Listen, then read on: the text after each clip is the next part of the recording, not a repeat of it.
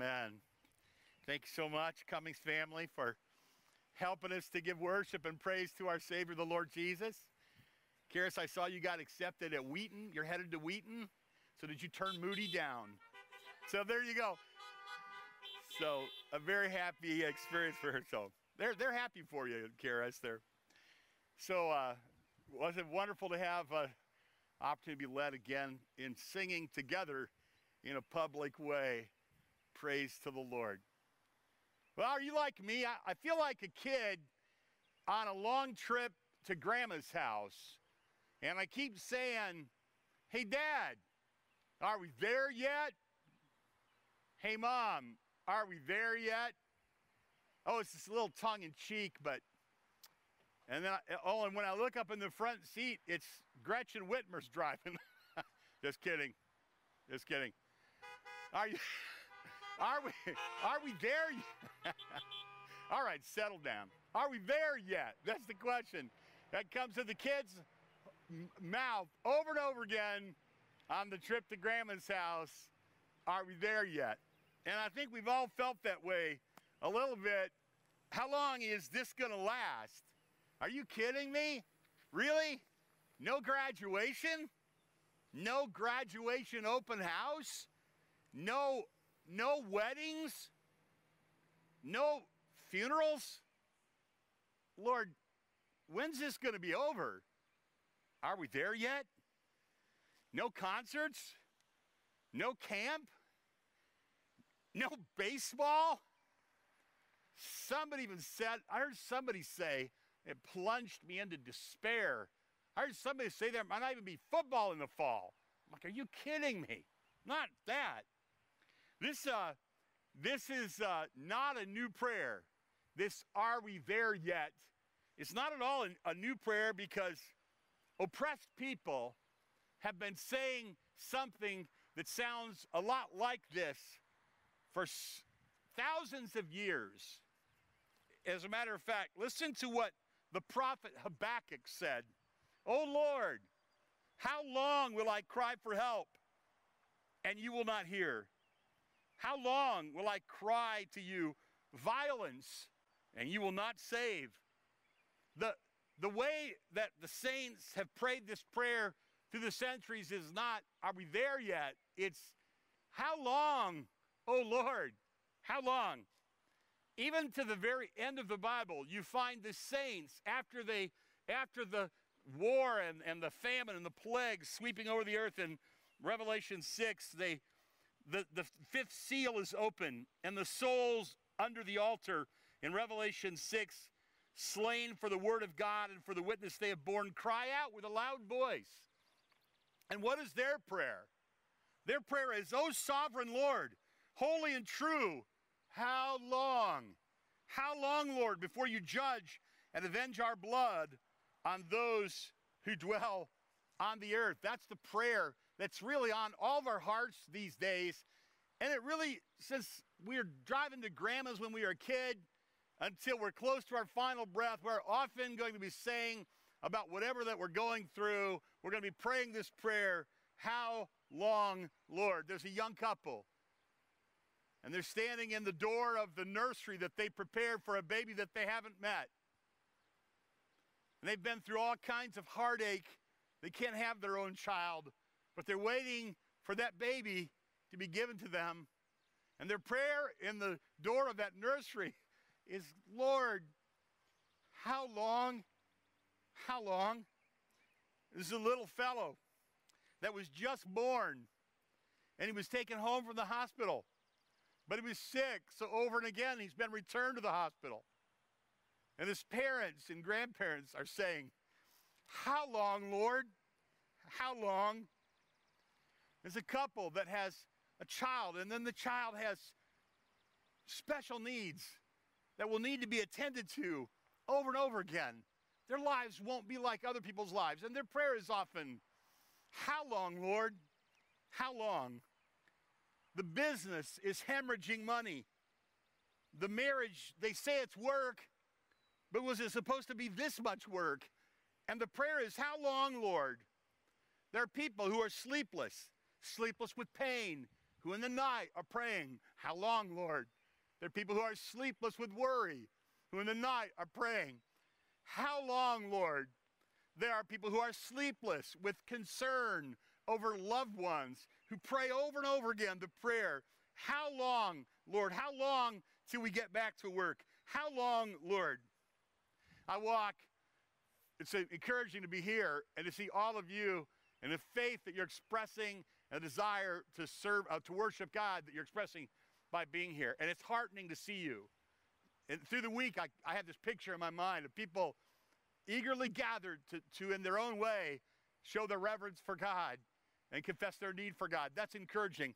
But when I walk through the building and I see the empty offices, and when I see the empty classrooms, and when I imagine the little children running around in the gymnasium between Sunday school and church, or waving their palm branches while they walk down the church aisle, I look up in the choir loft and it's empty, and nobody's playing the drums, nobody's playing the organ. I imagine that we're in there and the place is full and we're all just singing and we're supposed to be sitting down. But Eddie Beasley can't stay seated, so he gets up. Then everybody else, they have to get up so that Eddie won't be standing there alone. And I'd say, how long, Lord, till we can go back and we can do that again, and we can stand together with Eddie and we can raise up our hands in praise to God. That's the prayer that's on my heart when I walk through the empty church. I just say, how long, Lord? I've been praying this prayer all my life. Have you?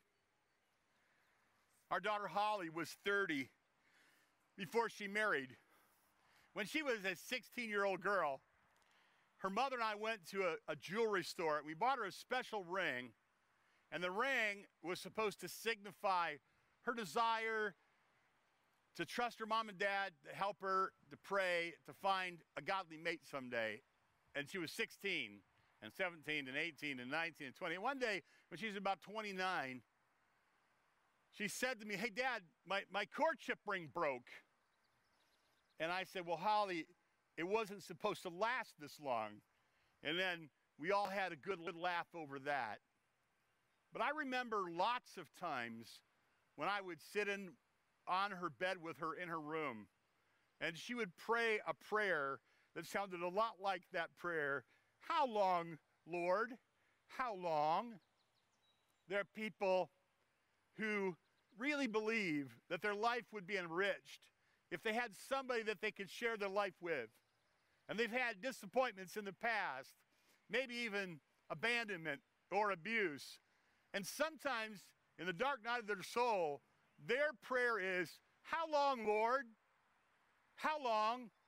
And people have been oppressed and mistreated by others, and it hasn't been fair. And many times people who are powerful or strong oppress or mistreat people who aren't powerful or strong.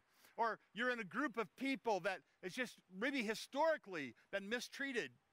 And these people, in their hymnody, in their songs, they often have beautiful songs that basically say the same prayer. How long, Lord? How long, Lord? A man struggles and confesses the same sin that he's been confessing over and over again since he was 14 years old. And he says to the Lord from time to time, God, how long, Lord, how long? God told his people, if you recall, when they were in the land of slavery, that they would be going to a land of milk and honey. Do you remember the story? It's a major part of the Bible. You're going to be released from slavery, and you're going to a land of your own. It's a land of milk and honey, where everyone will have his own little place, be able to grow his own food, gather his own family. And yet they wandered for years and years in the wilderness, and they cried out to God over and over again, God, how long, Lord? This is a prayer that's been on the hearts of faithful people for centuries and centuries. And David in Psalm 13, turn in your Bibles to Psalm 13. In David, in Psalm 13, who was a godly man and a man after God's own heart, in Psalm 13, opens this psalm by saying 4 times, how long, O Lord, how long? David has been appointed as king at this point. It has even been anointed as king at this point. And yet the Bible teaches us that for 12 years, for 12 long years, David, after being appointed as king, after being anointed as king, he's oppressed by Saul, who's a very powerful and deranged person. He's pursuing David and oppressing him. And all through this time, David is crying out to God, Lord, how long? How long? So my question to you is today is, what do you do when your soul heart's cry is, are we there yet, God? How long, Lord? And throughout your life, when you come to a time in your life, and you will, when heartache comes into your life, or difficulty comes into your life, or a mistake or a sin comes into your life that brings damage to your life, when you pray, when the cry of your heart is, are we there yet? How long, Lord? What do you do then? In Psalm 13, we see what David did. Look at Psalm 13, verse 1. How long, O Lord, will you forget me forever? How long will you hide your face from me? How long must I take counsel in my soul and have sorrow in my heart all the day? How long shall my enemy be exalted over me? What is David doing here? This is what's called lament. David is pouring out his grief, his heartache, his sorrows, his complaints to the Lord in a holy lament. He's not cursing God, but he is seeking God in a questioning kind of worship. How long, Lord? It just seems, and notice what he says, how long will you forget me? How long will you ignore me? How long will my deepest thoughts be sad and sorrowful? See that in verse 2? How long must I take counsel in my soul, have sorrow in my heart all the day? Do you ever feel that way? Do you ever feel like I can't get out from underneath the burden of sorrow? I can't get out from underneath the burden of grief. Will this ever end? Or have you ever felt this way? God, it seemed like I just keep praying and I keep praying and I keep praying and you don't seem to answer. It's like you're silent. It's like you're not listening. It's like you're not answering. This is how I feel. How long will it be that way, God? This is common back through the centuries of faithful people for them to have this feeling, because it's the glory of God sometimes to conceal himself from us in his work. But we get on our face and we cry out, how long? How long will I feel defeated? He says, how long will my enemy exalt over me? How long will it be unfair in this world, God? So what is the first thing to do? The first thing to do when you're overwhelmed in this prayer, how long, or are we there yet, comes out. The first thing that we ought to do is follow the example of David and get on our face humbly before God in lament. Get on your face. Humble yourself on your face before God. I was talking with my mother-in-law one day and asking her questions about her past life. It's fascinating to sit with her and to get her talking when she does.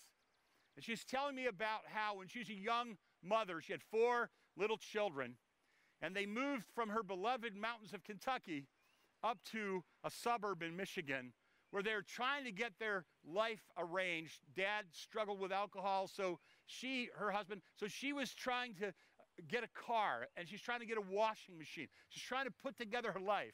But the one thing she loved, she said she loved to be able to go back to the hills of Kentucky at Christmas time and on a summer vacation and to her childhood home and to her mother's little humble place. She just loved to be able to get her kids in the car and into a car and get back to the mountains of Kentucky. But at this point, she hadn't earned enough money to buy her own car. So she was dependent on other people. And the other people that had promised to take her, there was some confusion and they left without her. She said to me, the day that I discovered that they had left and I wouldn't be able to go back to Kentucky for Christmas, she said, I just got down on the floor of the kitchen and I just cried. I just got down on the floor and I just cried. If we're following the example of David, David says this is the first way to respond when the cry of our heart is, how long, Lord? get on your face and go ahead and have a good cry. Tell the Lord how you feel. Let him know that your heart is broken. Confess your doubts to him. His shoulders are broad. I have a friend whose name is Mark. And at the time I knew Mark, he had two fine sons. A quieter boy, more artistic. He kind of loved horses. He was more of a thoughtful fella. Another boy that was really rugged and athletic, and he loved football. His name was Travis. Mark's son, Travis, went through a series of difficulties. One night, he was beside himself with despair. He called his dad, and he told his dad that he was struggling with depression and despair. His dad gave him some passages of Scripture to read. And then Mark, he said to his son, Travis, he said, Travis, you want me to come and be with you tonight? I can come and I can be with you right now. Travis said, no, Dad, I got to get up early and go to work in the morning. But that night, Travis took a gun, and he ended his life. My friend Mark Boucher, who's a devout and faithful man, struggled with this terrible sadness of losing his precious son, Travis.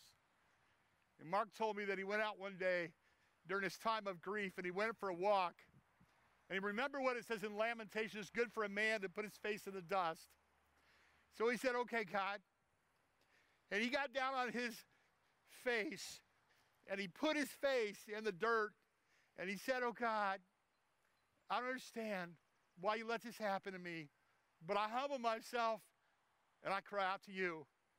Friends, I want to tell you that when the cry of your heart is, how long, Lord, the first thing that you ought to do is just get down on your face, humble yourself, and pour out your complaint to God. That's what David did. And then you'll notice something else. He got up from his face, and he got on his knees and prayed. Verse 3 and 4, consider and answer me, O Lord, my God. Lift up my eyes, lest I sleep the sleep of death. Lest my enemies say, I have prevailed over him. Lest my foes rejoice because I am shaken. What is David doing? He says to God, listen to me. God, I'm going to take my prayer to you. I'm going to take my troubles to you.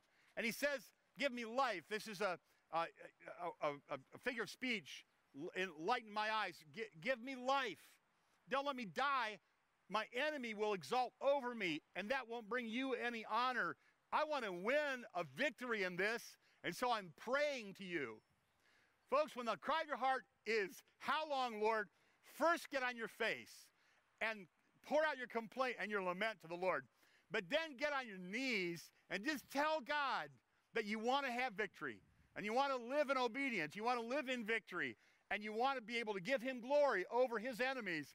Tell him your prayers. And it's a time of lament, a time of difficulty, and a time of hardship like that is a time when people, you don't learn to pray by reading a book about prayer as much as you learn to pray when you pass through hardship and you just pour your heart out to the Lord. Learn liturgies of the soul. Learn thoughtful prayers. Use the written prayers of others. Go on a walk. A friend of mine calls that a long, wandering prayer. If a walk is hard for you, get in your car and take a drive and turn the radio off and learn to talk to God. When the cry of David's heart was, how long, Lord? He got on his face first, and then he got on his knees. But then he says, but I have trusted, and this is the heart of the psalm in verse 5, I have trusted in your steadfast love. I have trusted in your steadfast love. My heart will rejoice in your salvation. I will sing to the Lord because he has dealt bountifully with me. Here's what David is saying, and you understand, a psalm often compresses into a little brief poem what might have taken him a long time to work through. The time that David would have been on his face might have been a long time. And the time that he would be on his knees might have been a long time. It might be a long time before he's able to get on his feet and lift up his hands in praise and rejoicing to God and to say, I'm rejoicing and I'm confessing that you have dealt bountifully with me, God. It might take a long time to get there. But the hope of the Christian heart is when your heart is burdened with the how long prayer, that if you get on your face and then if you get on your knees, that one day you'll be able to get on your feet, you'll be able to raise up your hands and rejoicing. You'll be able to give testimony to the power of God in your own life and in your own family and in your own testimony and your own circumstances. You'll be able to tell people, I trusted God and He is trustworthy. I trusted God and He fulfilled my heart. I trusted God and He kept His promises to me. One day you'll be able to tell your children, when you go through heartache and despair and when the cry of your heart is, how long, God? You can trust God. He will bring you through to victory. He'll bring you through to rejoicing. He'll bring you through to thanksgiving someday. You'll have stories to tell. You'll have stories to tell of the faithfulness of God. And you will say, when you're an old man, when you're an old woman, God has dealt bountifully with me. God, the end of your song will not be like the beginning of your song. The beginning of your song will be, how long, Lord? But the end of your song will be, God, you have dealt bountifully with me. God's been very kind to our family. Many, many ways. Lois and I, over and over again, can look back over and we confess and acknowledge our many, many failures and our many, many weaknesses and our own personal unworthiness. And yet, we've tried to cling to God, and He's caused us to cling to Him. And as a result of that, when we look back over our lives, we just see, and I'm sure you see it too, you see in your life the faithfulness of God, that He's dealt bountifully with us. And others sometimes notice that. I had a man once who noticed that about our life. And he said, Ken, it just seems like God's favor has been on your life. And He's met your needs over and over again. I've been watching your life. I see it. He said, he invited me to come and speak at a conference. He said, it's a large conference in Tennessee. There were a couple of thousand people there. And he said, I want you to just give testimony to God's provision in your life and all the things just how He's taken care of you. And so I agreed, and I went to Tennessee, and I went to this conference, and I talked for 1 hour simply giving testimony about how God had provided our needs over and over again, from little things to big things, over and over and over and over again. An hour, a solid hour, and I talked fast. When I got done, and my heart was just full of that, and I went home, and they asked me to speak at another conference. This one would be in Texas, and they said, you can give that talk again. You can give that talk that you gave in Tennessee. And I said, well, when I was giving the talk in Tennessee, I just kept remembering other things that God has done. And so I have another talk that's an hour long. And I went to Texas, and I gave a completely different talk of another hour of how God had provided for us and had taken care of our every need for all 8 of our kids. And that was a few years ago. And today I could easily talk for hours and never repeat any of those things that I said in those talks. Still saying, in essence, God, you have dealt bountifully with me. As a matter of fact, as I thought about this, I've paid careful attention to my grandparents' life, both the Pierponts and the Shipleys, who are all now with the Lord, my grandparents. And my mom and dad, in our life, and our kids, and now their kids. And from where I stand, I can give personal testimony that God has dealt bountifully with our family for 5 generations that I can see in my life. From where I stand, I can look back, I can look forward 5 generations, and I can see the faithfulness of God. And you can too, but you can't do that unless you open your heart to trust the steadfast love of the Lord. Now, Hebrew scholars, and I'm not one, but I read them, Hebrew scholars, they get all giddy about the Hebrew word that's translated steadfast love in this verse, this key verse in verse 5. I have trusted in your steadfast love. Hebrew scholars write whole books about this. The word is hesed, hesed. They say it's untranslatable. It's untranslatable wonderful. Some say it means steadfast love. Some say it means steadfast mercy.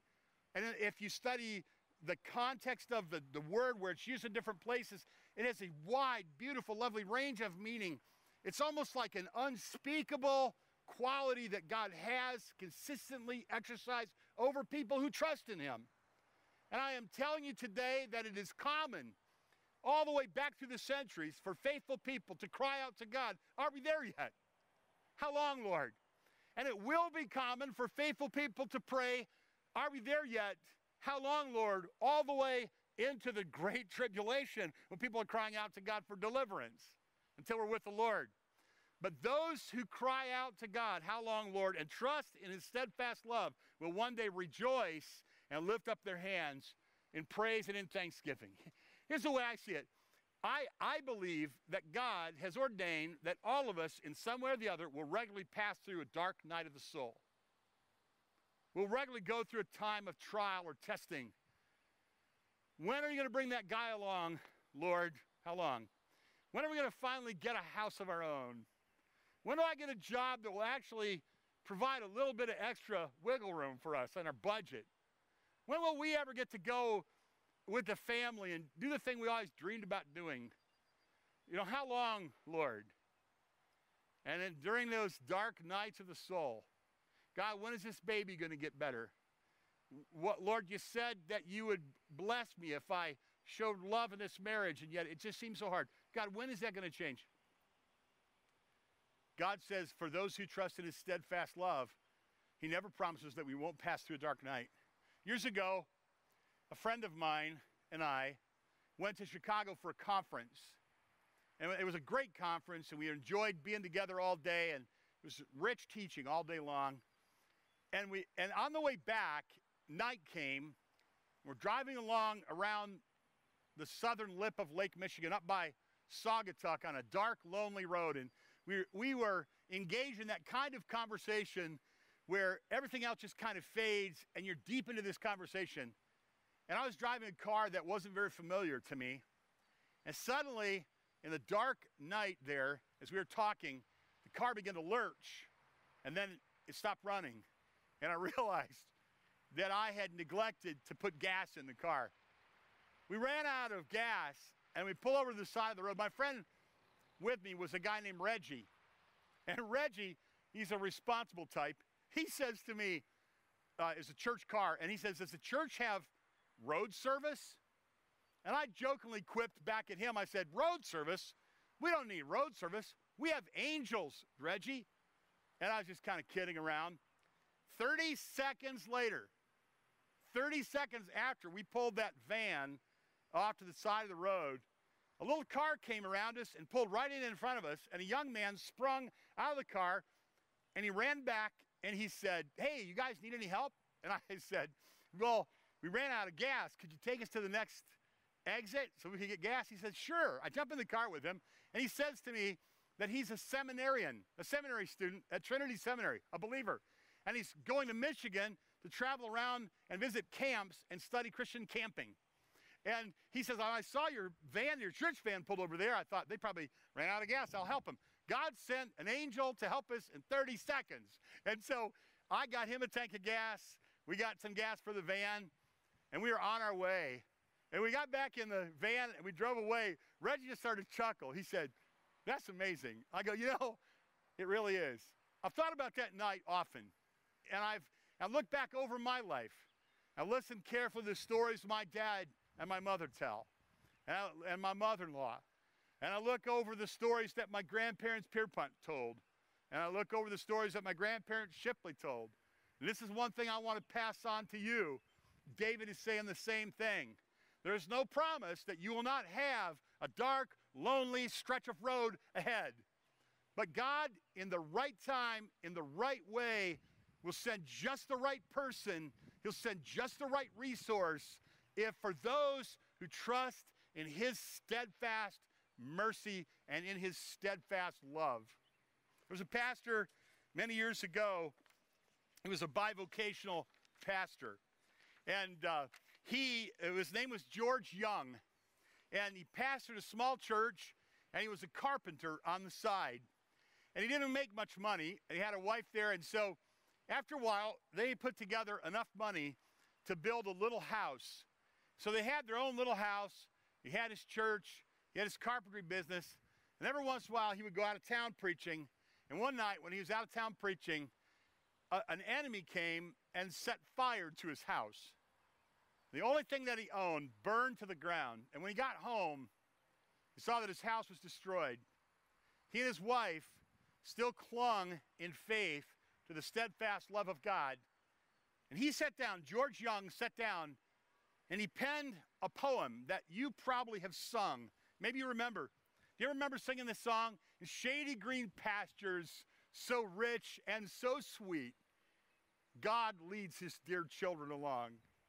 Where the water's cool flow bathes the weary one's feet, God leads his dear children along. The first verse was a happy verse about how God leads us on a spring day like this. But then, do you remember the chorus? As a little boy, I remember standing and singing this chorus and feeling a pang in my soul. Listen to these words. Some through the waters, some through the flood, some through the fire, but all through the blood. Some through great sorrow, but God gives a song in the night season and all the day long. He looked at the rubble of his house as it burned. He wrote, sometimes on the mount where the sun shines so bright, God leads his dear children along. But sometimes it's a valley, the darkest of night. God leads his dear children along.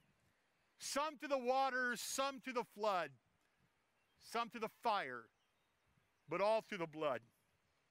Some through great sorrow, but God gives a song in the night season and all the day long. When your heart cries out, are we there yet? When your heart cries out, how long, Lord? Get on your face, get on your knees, and one day you'll stand on your feet and you'll lift your hands in rejoicing and you'll say, Lord, I've trusted in your steadfast love. If you cry and if you pray, one day you will sing. Let me send you on your way today with a blessing and a benediction. Lord, bless those who have assembled here today. Bless us with relentless trust in your Son, our Savior, Jesus Christ, who on Calvary gave the greatest expression of steadfast love. Forgive us of our sins. Help us to trust in you and continue to trust in you with relentless love. Bless the faithful and the doubter and the seeker. Bless the sinner and the saint. Infuse us all with stubborn, steadfast hope. Teach us, Lord, to lament, to pray, and then to rejoice in your steadfast love and mercy while we're waiting. Make us faithful. And when we rise in the morning and when we lay down at night, may we murmur in the deepest part of our soul, I will always trust in your steadfast love.